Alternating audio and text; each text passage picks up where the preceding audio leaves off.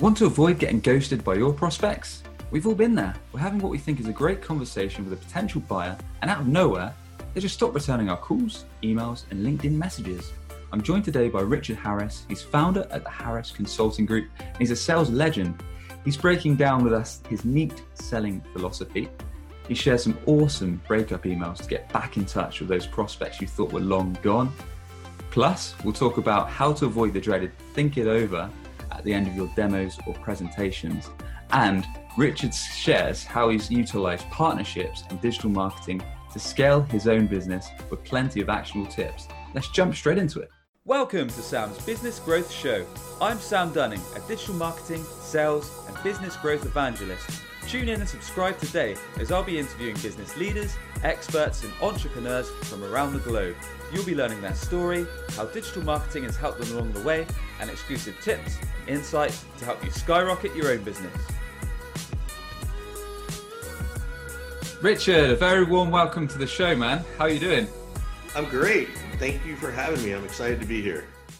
No worries, dude. So as always, excited to chat with you all things sales, business growth, and digital marketing.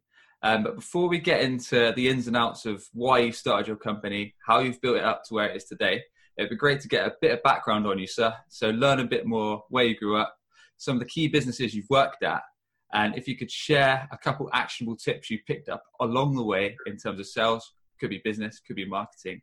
We'd love to hear it, my friend. Yeah, no worries. Whatever. I mean, I think the most important thing that we get across to the listeners is really how badly the USA beat the UK in our little sales throwdown, right? Like, and I know I'm bringing this up just to. You had to do it, didn't you? I have to, man. Like, I can't not do it. If folks don't know what we're talking about, a few months ago, a bunch of folks from the US, a bunch of folks from the UK got together, and we decided to just have a fun throwdown of sales advice. So it was a lot of fun. It was all done with good intentions. And if you haven't had a chance to check it out, please do, because there's a ton of great advice, not just from Sam and not just from me, but from a ton of people all over the world. So it's a fun one. Anyway, so that's our shameless plug and my poke in the eye to my good friend Sam here. So all right, so where do you want to start, Sam? Sure thing. So I'd love to learn a bit more about kind of yourself, how you first got into the business and sales world, Richard. So maybe share with us your first ever role in sales or business in general that's going to be slightly relevant to us. And then if we could jump on to a couple more later experiences where you perhaps picked up some tips. It could be a sales tip, could be a marketing tip, whatever you want to share with us until you got into your current business. Yeah, I mean, if I go way back, my first job in sales, and it was actually my first job, was at the Gap in retail. And nice. So that was my first, taste of sales and making money and spiffs and just having a job. And so I was about 15 or 16. I think I was 16 when that started. And they had a sales process. Like it was called GAP Act. GAPACT, right? Greet, approach, product knowledge, add on, close, and thank you. And that was my first sales process, right? It was never defined as a sales process as they taught it. It was just sort of like, this is how we do it. But it's clearly stuck with me, right? And it's left an impression of understanding the value of a process. As I've matured, I realized that, retail is inbound marketing and inbound leads, not outbound cold calling. So it's a difference. But you still have to run into objections of no thanks, I'm just looking, or, what do you do if you don't have the right size? And so there's a lot of business acumen there that for me was really good. I always knew I wanted to be, go ahead. Retail's tough, right? Like one of my first roles was selling cameras, as I discussed with you guys a while back. I never found it easy, man. I don't know what you thought, but dealing with the general public compared to selling inside sales over the phone, I found a lot more tough. Well, I mean, I was a teenager, right? So let's be honest. I was thrilled to be getting, I got 30% off clothes and 50% off certain things every month. It's a good gig. I was working at the cool, and keep in mind, this is 1985 and 86. So a while ago when, the mall was the happening place and, it was cool to be working there, and the Gap was it's still a good company, but the brand was really huge and all those kinds of things. And they were still being innovative. And So it was very different. It was a different time in terms of retail. For me, I found it very easy. I didn't find it hard, but I also think selling cameras is very different than selling a $10 t-shirt, right? Like, people think a lot harder about the technology back as they do now. It was a tech sale as much as it is a tech sale now if you were doing cameras.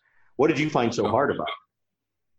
Well, it was more for me, not necessarily the product, but when I was doing retail, it was just the general public. I just found them I don't know if it's the same in the US, but this was back when I was about 18 years old. So going back about just over 10 years now, very, very rude. So the way we were taught, we were never taught a sales process, you see, Richard.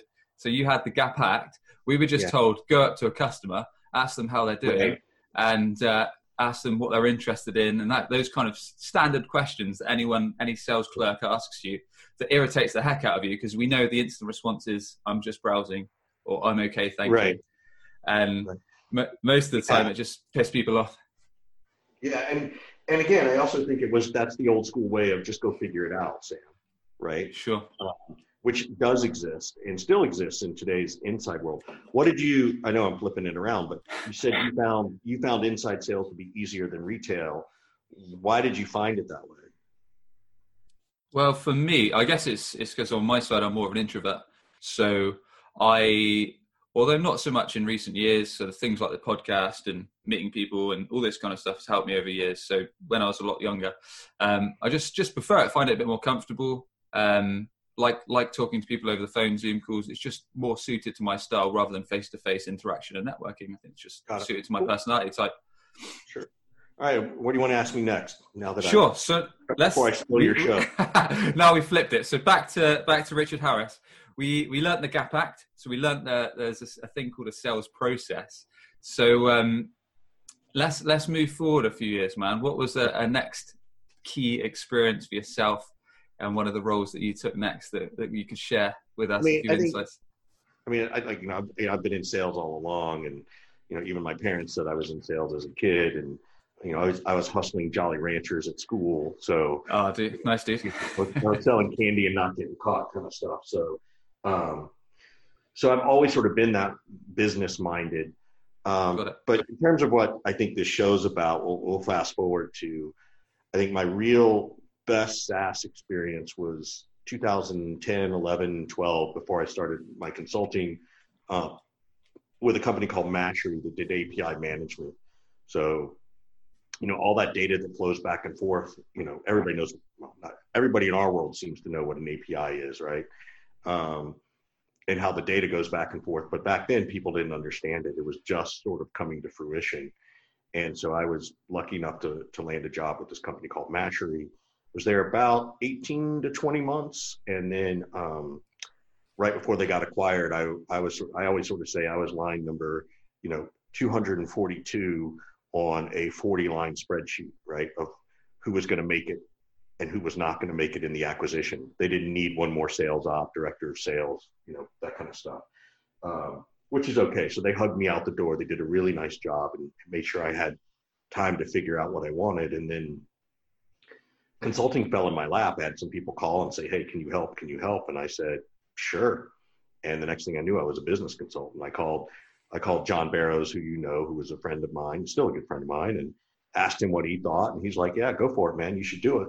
And, fast forward, that's where I am today. That's what I've been doing. And that's what I've been doing for the last 7 or 8 years. Got it. So when you say consulting fell into your lap, do you mean that at that time people were already asking you for advice in terms of sales training, sales process and stuff like that? No, it wasn't even that at all. Like literally, so I was super nervous about, today, if I got laid off, I'd be like, or if I were looking for a job, I'd go to LinkedIn and I'd say, hey, everybody, I'm a free agent, hire me. Right. And, but social selling wasn't that back then. At least it was still too fearful in my mind to do those things. And so I was struggling to find a job. I was interviewing. I was getting down to like the third or fourth interview, and then they would always choose somebody else, which was really weird. And then someone called who did know me, who had been introduced to me, to say, hey, can you help with this? Would you be interested in a role? And I said, well, I'm not looking to take on a position in Austin. I wasn't going to move my family to Austin. And, and so I ended up saying, well, I could do this for a certain amount of time. And then I did it for a month, and I was going to Austin every week. And then on my first flight home, the first week, I sat down on a plane next to this guy and it turned out to be Nick Maida from Gainsight. And okay. Yeah, and this was literally when they were 15 employees. Next thing I knew, I had a second client. So I had 2 clients all of a sudden, each of them paying me for 30 days of work. So I had 60 days of work, and I was making in 60 days what I could make in 6 months. And I'm like, okay, is the world telling me something? So I picked up the phone and I called John, and I talked to my wife, and we just sort of never really looked back. Interesting. So that's what I mean. It fell in my lap. I did not go out looking for it at that point. Yeah, that makes sense. So you had people in your network that were kind of asking you for help, and then the work started to come in. So in terms of growing your business, Richard, is that always how it's been the way? Or on this show, we're always interested to take the angle of the strategies that have helped you scale the business to where it is today. So whether you've had inbound through digital marketing, if you could talk us about some of the channels that have worked for you, or whether a lot of the new business was outbound. A little bit was outbound. So what ended up happening was that once I started consulting, I started writing stuff on LinkedIn, and I started commenting very specifically on, they're still existing, but there are channels on LinkedIn and groups that LinkedIn is now downplayed. But I used to go and comment on Sales Hacker stuff all the time with Max Altschuler. And then I eventually met him at the Sales Loft for the very first Rainmaker. And I just walked up to him and I said, hey, I'm Richard Harris. I've been commenting on stuff, and I just wanted to introduce myself. And I said, if there's ever anything I can do to help, let me know. And he said, okay, great. And then like 2 months later, he was looking for someone to help, handle these inbound leads at Sales Hacker. People would come to Sales Hacker looking for sales training. And a lot of them aren't, a lot of them are just individuals or single things, but there are definitely some great companies that have come from that. And so that helped my business. And then once we created that agreement, that business arrangement, he's like, well, you know what, I'm going to start putting you on, how would you feel about hosting some webinars? That then puts us front and center and puts me out there. And again, that all came through, right? So again, I haven't had to do as much cold calling and hard closing like a lot of other businesses have. I still do it to keep my skills up, to practice, to share best practices, but I don't know that it's required as much. So I think I came along, I think timing was just right for me. I came along before there were before there were as many people doing it.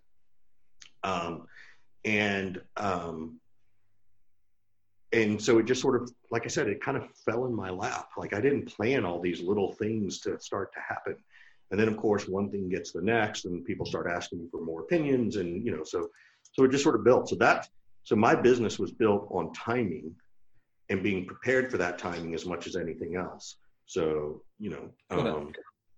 so that's the gist of my history. Awesome, man.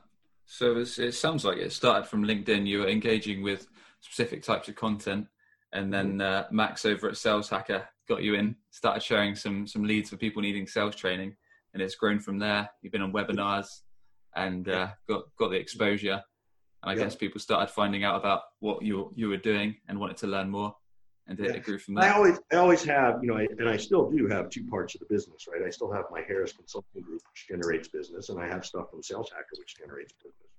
So I've been able to sort of navigate that in a business appropriate way. Oftentimes when I'm doing videos and stuff, I'll say, this is Richard from Harris Consulting and Sales Hacker and stuff like that. So, I've got a new program coming out in the next week or two. I'm making sure that I say Richard from Sales Hacker and Harris Consulting Group. Max has always been so good to me, so I always want to be good to him. And what do I care? What do I care if it comes in through Sales Hacker or my direct business, right? It's still good business for me. Makes sense, and it sounds like a sound partnership. So is that the kind of thing that you recommend anyone in business looks to set up, these kind of partnerships where you can align, share leads, and absolutely. Flow? I mean, I also think too, so I'm good friends with Scott Leese, who and good friends with you. And I think the interesting thing is that we all get lumped together as sales trainers. But if you ever really sat down and created a comparison grid, we all do very different things, right? We all have our swim lanes. There's probably, 75% of what we each do is very unique and individual to the way we do things. And then there's probably 25% of some overlap. I mean, that makes sense. But there's definitely some very different things that I do than what Scott does. But people see us as sales leaders. The same thing with you and Costas and Barrows and all these people. You know who they are. So yes, I think you do whatever you can to make yourself well known, right? And I think the best place to start is just writing stuff. The interesting thing to me, this is my biggest mistake probably, and it's a general lack of. It's a general problem I have all the time, is I lack big picture vision. So if I'd have been smart back in 2012 or 2013, or after I was doing this for a year and partnered with Max, I probably should have written about, oh my gosh, how did I create some business from just writing on LinkedIn, right? I easily had the data in front of me, and I easily had, the ability to tell a story. I just sometimes lack that vision. And I've always known this about myself. Like, it's just, for whatever reason, it's how my mind seems to work, and I've gotten better at it over time. But I also know that I need someone else to help me see that. So I rely on Scott, and I rely on John, and I, surround myself with smarter people than me to help me figure that stuff out. Right. So. Yeah. And I think that's so important. I agree, Richard. Like in our business, Web Choice, I've got 2 other co-directors, so I can bounce ideas off them. And then I've got the network, a lot of guys I connect with regularly on LinkedIn and contacts on Skype and stuff like that. So yeah, I agree. It's really, really important, man. So what I want to talk about next is neat selling. So this is a process is this a process you formulated, your own sales formula, sir? So I'd love to talk a bit more about that. And if you could share with us what exactly that entails and how that can help anyone that's not yet got their own process for selling. Yeah. So I don't really call it a methodology or a process. I call it a philosophy, because it applies everywhere. So I work with a lot of clients, and they're entrenched in Medic or MedPick or Challenger, and that's great. Like, I don't need to come in and tell you to rip that out, right? And do mine. Mine enhances that. I have a couple of clients who've taken mine and actually built it into their CRM as a process and a methodology, but it's much more of a philosophy. And it aligns with everything, right? So it stands for, the N is for need, qualifying need. The E is for economic impact. What's the economic impact of that need? Not the ROI. I don't do ROI. Then it's about access to authority, because you don't ever really get to talk to the right person at the right time until the very end. And then it's still about timeline. And I created neat selling. I originally, when I thought about it and was working on it, I was going to call it Nate, right? And create a little character named Nate. And it was interesting, because I thought, okay, so if I'm teaching this as a BDR, SDR role, it was, okay, BDRs and SDRs should focus on need and what level of access to authority, because that's about all they can control. And they're not going to get access to the authority. And then I just kept playing around with it, and I came up with need, and then I came up with this little compass, because I was like, oh, there's an N and an E, and I was trying to figure out how to make that look cool. And it became neat, and then it started to look like a compass, and I realized that, you don't have to go in any order. That's why it's a compass. So you can kind of, depending on where the customer wants to take the conversation, you can sort of, you had a big problem and it created some hardship. Okay, well, we might be talking about economic impact first, right? So that was the genesis of it, right? And I wanted to differentiate myself from people. And so I ended up trademarking it, and it's just something I've been, focused on. And again, where I lack vision, I've created this 4 or 5 years ago. I didn't start branding it as hard. I didn't have t-shirts for it. I didn't do anything until the last 12 months. So again, it's sort of like, I did everything under the Harris Consulting Group. And it's kind of like, I should have pivoted the company name 4 or 5 years ago. I think it would have actually driven more business, right? At this point, I've been told that I kind of have to keep it as Harris Consulting Group, as much as I hate it. I hate the name, but that's how people know me. So you do what you do. So that was the genesis of it. That's the story of it. And it's a differentiator, right? Definitely a differentiator, and respect for setting up your own sales philosophy. So yeah, that's cool. I mean, it's interesting that you say a lot of sales processes, we've talked about processes many times in different episodes in the show, but a lot of them, as you know, have a fairly rigid structure. So let's take BANT, for example, budget, authority, need, timeline, whatever. And then we've got gap selling. Again, it's got kind of a set process. Sandler selling, it's got a set process. So a lot of sales processes, or in your case, sales philosophies, has a set structure you've kind of follow. Yours, you said, it's like a rotating compass. So there's no real structure. So the customer can literally start telling you something, and then you can still spin it back to where you need to go. So sometimes that's quite a tricky thing to do, especially when customers go off on tangents, Richard. I'm sure you'll find when they just kind of want to spill all this stuff out, and you've got obviously your own agenda that you want to control the conversation, and you want to understand if they've got a pain that your product can fix. You want to understand if they've got a need for it, if they've got a timeline, if they've got a budget, if they're the decision maker. So how do you do all these things and not follow a rigid structure? Well, so it's interesting. So I don't think our prospects are going to say anything we haven't heard. If you've been in sales long enough, right, they shouldn't be saying anything we don't know how to respond to. So for me, it comes back to the discipline of, okay, if the prospect starts talking about this, these are the questions I want to ask. If they start talking about timeline, these are the questions I want to ask. If they want to start talking about access to authority. So it's about having greater control, because you can navigate the conversation strategically, but you have to have done the discipline work to know what questions you should be asking, to know the pains of your customer better than they do, so you can direct it in a direction that answers their questions honestly and truthfully, that gives them a certain level of control of the conversation, but allows you to control the process, right? And so that's one of the ways to do it. The other way is, I teach people in a scheduled sales conversation, even in a cold call, you do need to have what I call a respect contract. You've got to establish that you're on equal playing field with them as they are with you. And so I teach people what I call a respect contract and how to do that, so that even from the get-go, I can navigate probably more towards need first. But if it doesn't come out as need first, then so what? I'm ready, right? Like, I'm ready to go. So, okay. Can you give us a quick example of what a respect contract would sound like if you're talking to a prospective customer? Yeah. So before I do, I just want people to understand that this is about making sure you're not giving up the power, right? And making sure that you're willing to walk away as much as they are. And so it's real, Sandler did it as a upfront contract. I like that. It's how I first thought about it, but I don't like this upfront contract thing. I don't like, it felt demanding in terms of the way they did it. And I don't know that they had the transition statement that I put in there, and I've stopped looking at it because I want to focus on my stuff. But it's, hey, it's confirming time, Sam, got 30 minutes for the call. Great. In 5 minutes, I'm going to, call a timeout. We'll just, with 5 minutes left, I'll call a timeout to see where we go. Sam, my goal of this conversation is just get a frame of reference for each other. I just want to ask you some questions and answer questions for you and go from there. If you feel like it's never a good fit, Sam, feel free to say so. Like, I promise you won't offend me.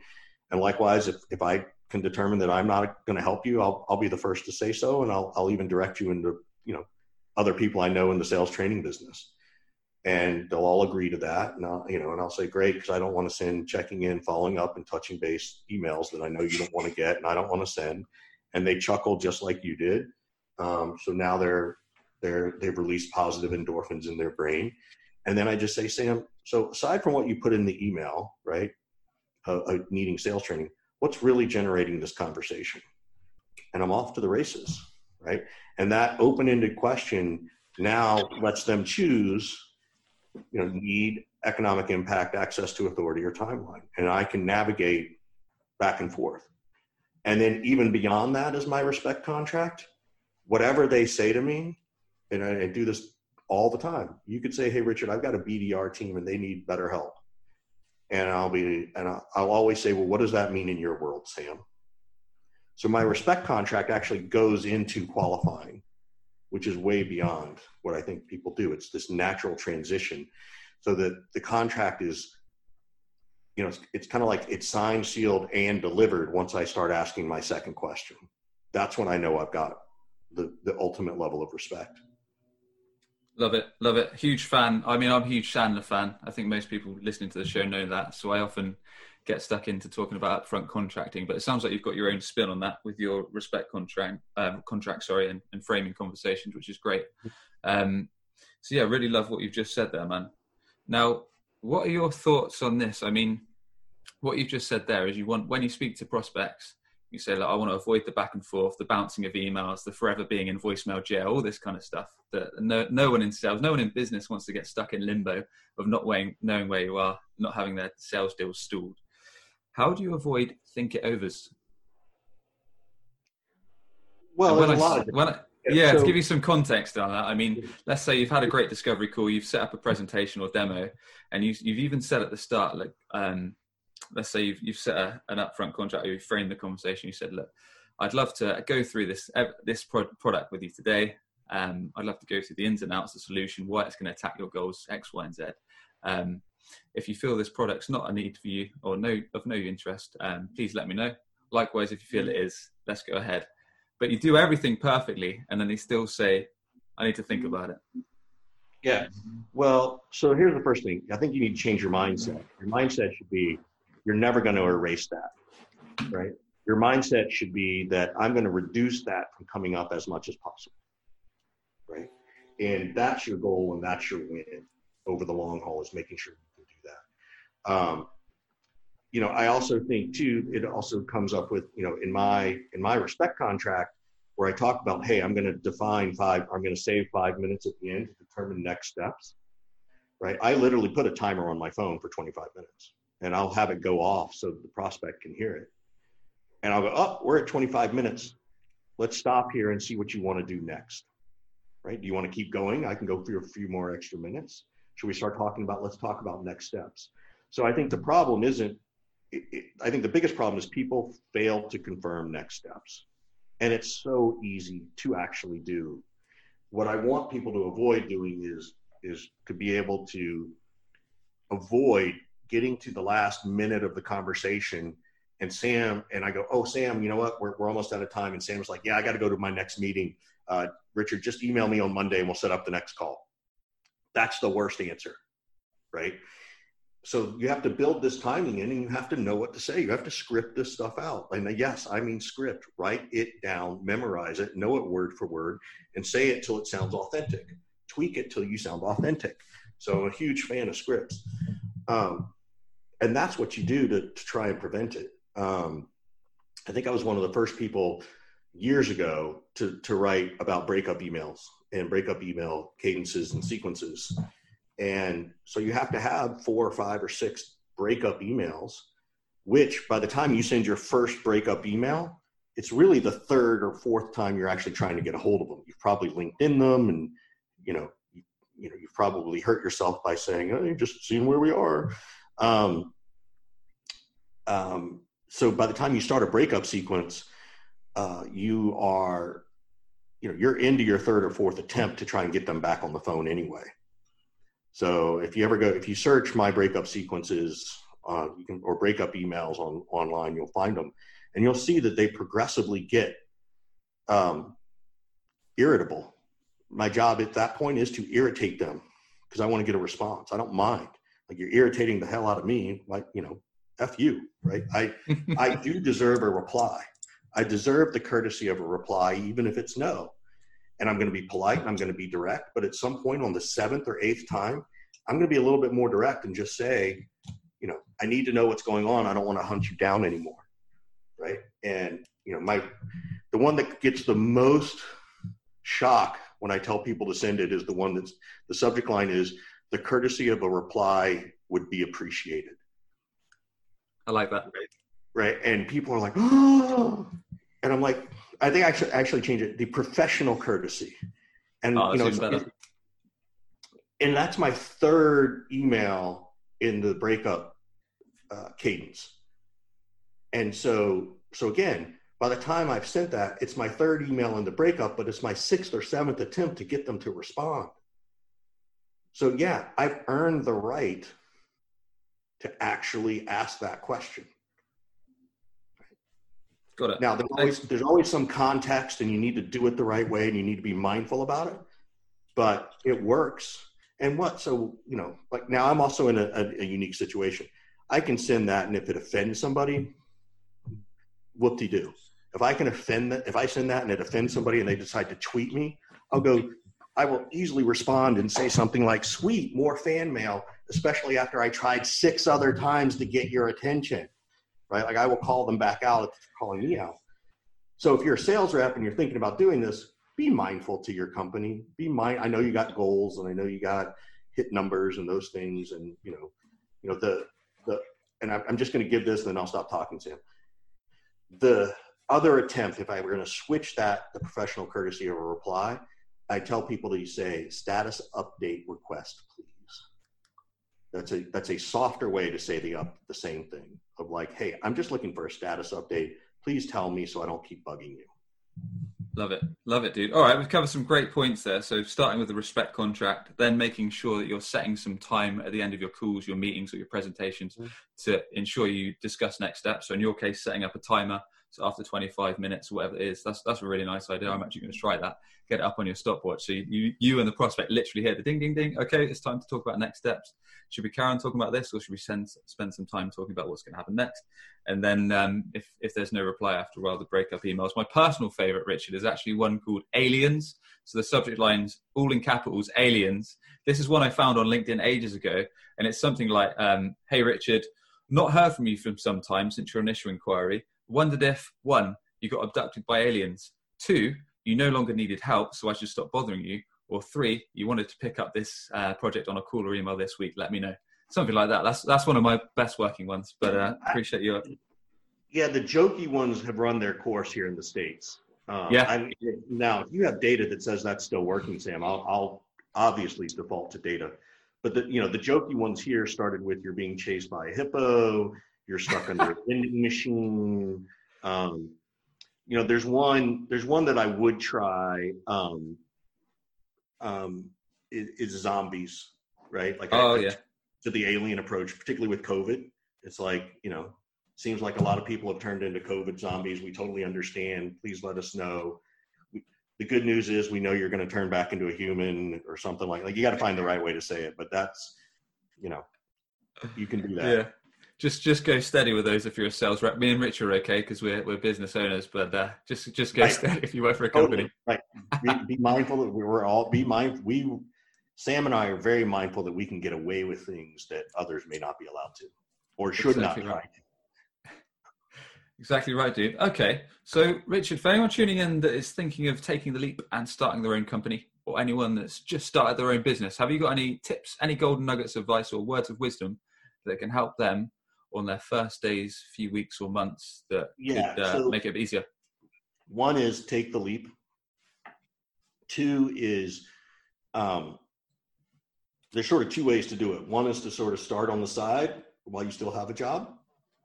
The other is, like what I did, where I got sort of forced into it, even if it was unintentional. So there's a, it's mindful to say, hey, can I start this on the side as long as it doesn't violate your own current employment roles. So I'm cool with that. The other thing I would say is it's all about validation. So if you go, and I need to redo my website, but if you go to my website, I have 20 or 30 pages, tons of stuff I can SEO. My first website was literally 5 pages. It was a home page. I had a customer page that had 2 or 3 customers on it. I had a list of services page, and I had a blog and a contact us page. That was it. It was a validation website. Validate who you are as a human on the internet. And you could and now with particularly the way websites are done, it's almost 1 page that's just one big long scroll, which I hate that, but maybe I'm just too much of a Gen Xer on that. It's not great for SEO either. What's that? it's not very good for SEO either. I'll just add Yeah, that. right. But to your point, when you're starting a business for the first 3 to 6 months, your job is to just get clients, is to protect your own money and not spend a ton of money. Don't pay someone $20,000 to build you a website when you're just starting your business, when you can get away with a validation website. You can do a Wix, you can do a simple WordPress. It doesn't need to be complex. It just needs to show that you're real. Then the next thing I would do is make sure you have a couple of referenceable customers. I'm totally fine with people trading off goods and services for the first 2 to 3 customers, as long as it's in your contract and they agree to do a use case or give you some quotes, right? You want to trade it off because that, again, that's a validation. It's social proof. And so I think those are the things you need early on. So. Nice, man. Great tips. Great tips. Richard, to wrap things up, is there one thing that people should be doing on digital marketing, any channel, that's going to benefit their sales or their business from today? I mean, I still think it's social, right? I think you have to be connected to the most people on LinkedIn as you can be that are related to your business. I think for you and I, that's easy because it's salespeople, sales leaders. So that's simple. And marketing leaders. If you're selling to lawyers and law firms, LinkedIn may not be the place, right? Try to figure out go fish where the fish are, right? Figure out where your fish are swimming and go fish there, and try to be social and vocal about the topics. And, as soon as you write about something 3 times and people see it, oh, this person knows what they're talking about. It doesn't take much, right? So, be your own advocate. That's the best thing. And it's free. Like, it doesn't cost anything. I mean, there's a time cost. There's a time cost to it, but, that's better than, and it has a long tail play, in my opinion. So. Thanks very much, man. Richard, we'd like to ask everyone. I got one more tip. Last tip, and it's something I didn't do, which I wish I had. And even John told me to do this, and I didn't listen. Collect every email address you can appropriately as soon as you can, right? As soon as you start having conversations and emails, get them into your spreadsheet, your database, whatever you're using, because at some point you're going to start a newsletter and you need those emails. So that's where I would do it. Nice one, man. Cool. Well, we'd like to ask everyone that comes on, if you could thank just one person, either dead or alive, having a positive influence on yourself and your career, Richard, who would that be and why? Who do I want to thank? There's so many. All my business friends know who they are, so I'm not going to mention them. It's backwards, so I'm going to thank my father. My father was not abusive or mean or an alcoholic or anything like that, but he just didn't pay a lot of attention to me. And so I think because of that experience, I pay more attention to things in my life, whether it's my own kids or my own business. And so I sort of owe him credit for teaching me what not to do. He also tried to be an entrepreneur and was not successful. So I got to watch that and learn from that. And again, it's not in a hateful way. Like, I don't despise my father. There's no animosity there, but I think in a weird way, I learned what not to do from him in a lot of ways. And I think that's probably the greatest influence. And that's, we always sort of want our fathers and parents to be proud of us and our mothers. And I know that in his way, he was once he passed away a few years ago, but I know that he was proud of what I built. And so I owe a lot to him for that. And to my mom also, who was also a single mom, working mom, raising 2 kids and stuff like that. So, I'll give it to my parents. Thanks, man. Well, Richard, tell us a bit more about how people can connect with you, a bit more about your business and the best way people can reach out to you. Yeah, well, the LinkedIn's always the fastest and easiest. Well, that's not true. The fastest and easiest, and I do this all the time because nobody ever does it. My phone number is 415-596-9149, 415-596-9149. That's my direct cell phone. You can text me, tell me that you spoke to me, that you heard me on Sam's show. Tell me what the funniest thing that I said and the funniest thing Sam said. I don't know if Sam said anything funny though. And there's my jab. There's my UK British sense of humor. Apart from everything I said. Right. So there you go. There it is. Well played. Find me on LinkedIn. Call my cell phone. My email is richard@rharris415.com. richard@rharris415.com. Twitter's rharris415. So those are the places you can find me.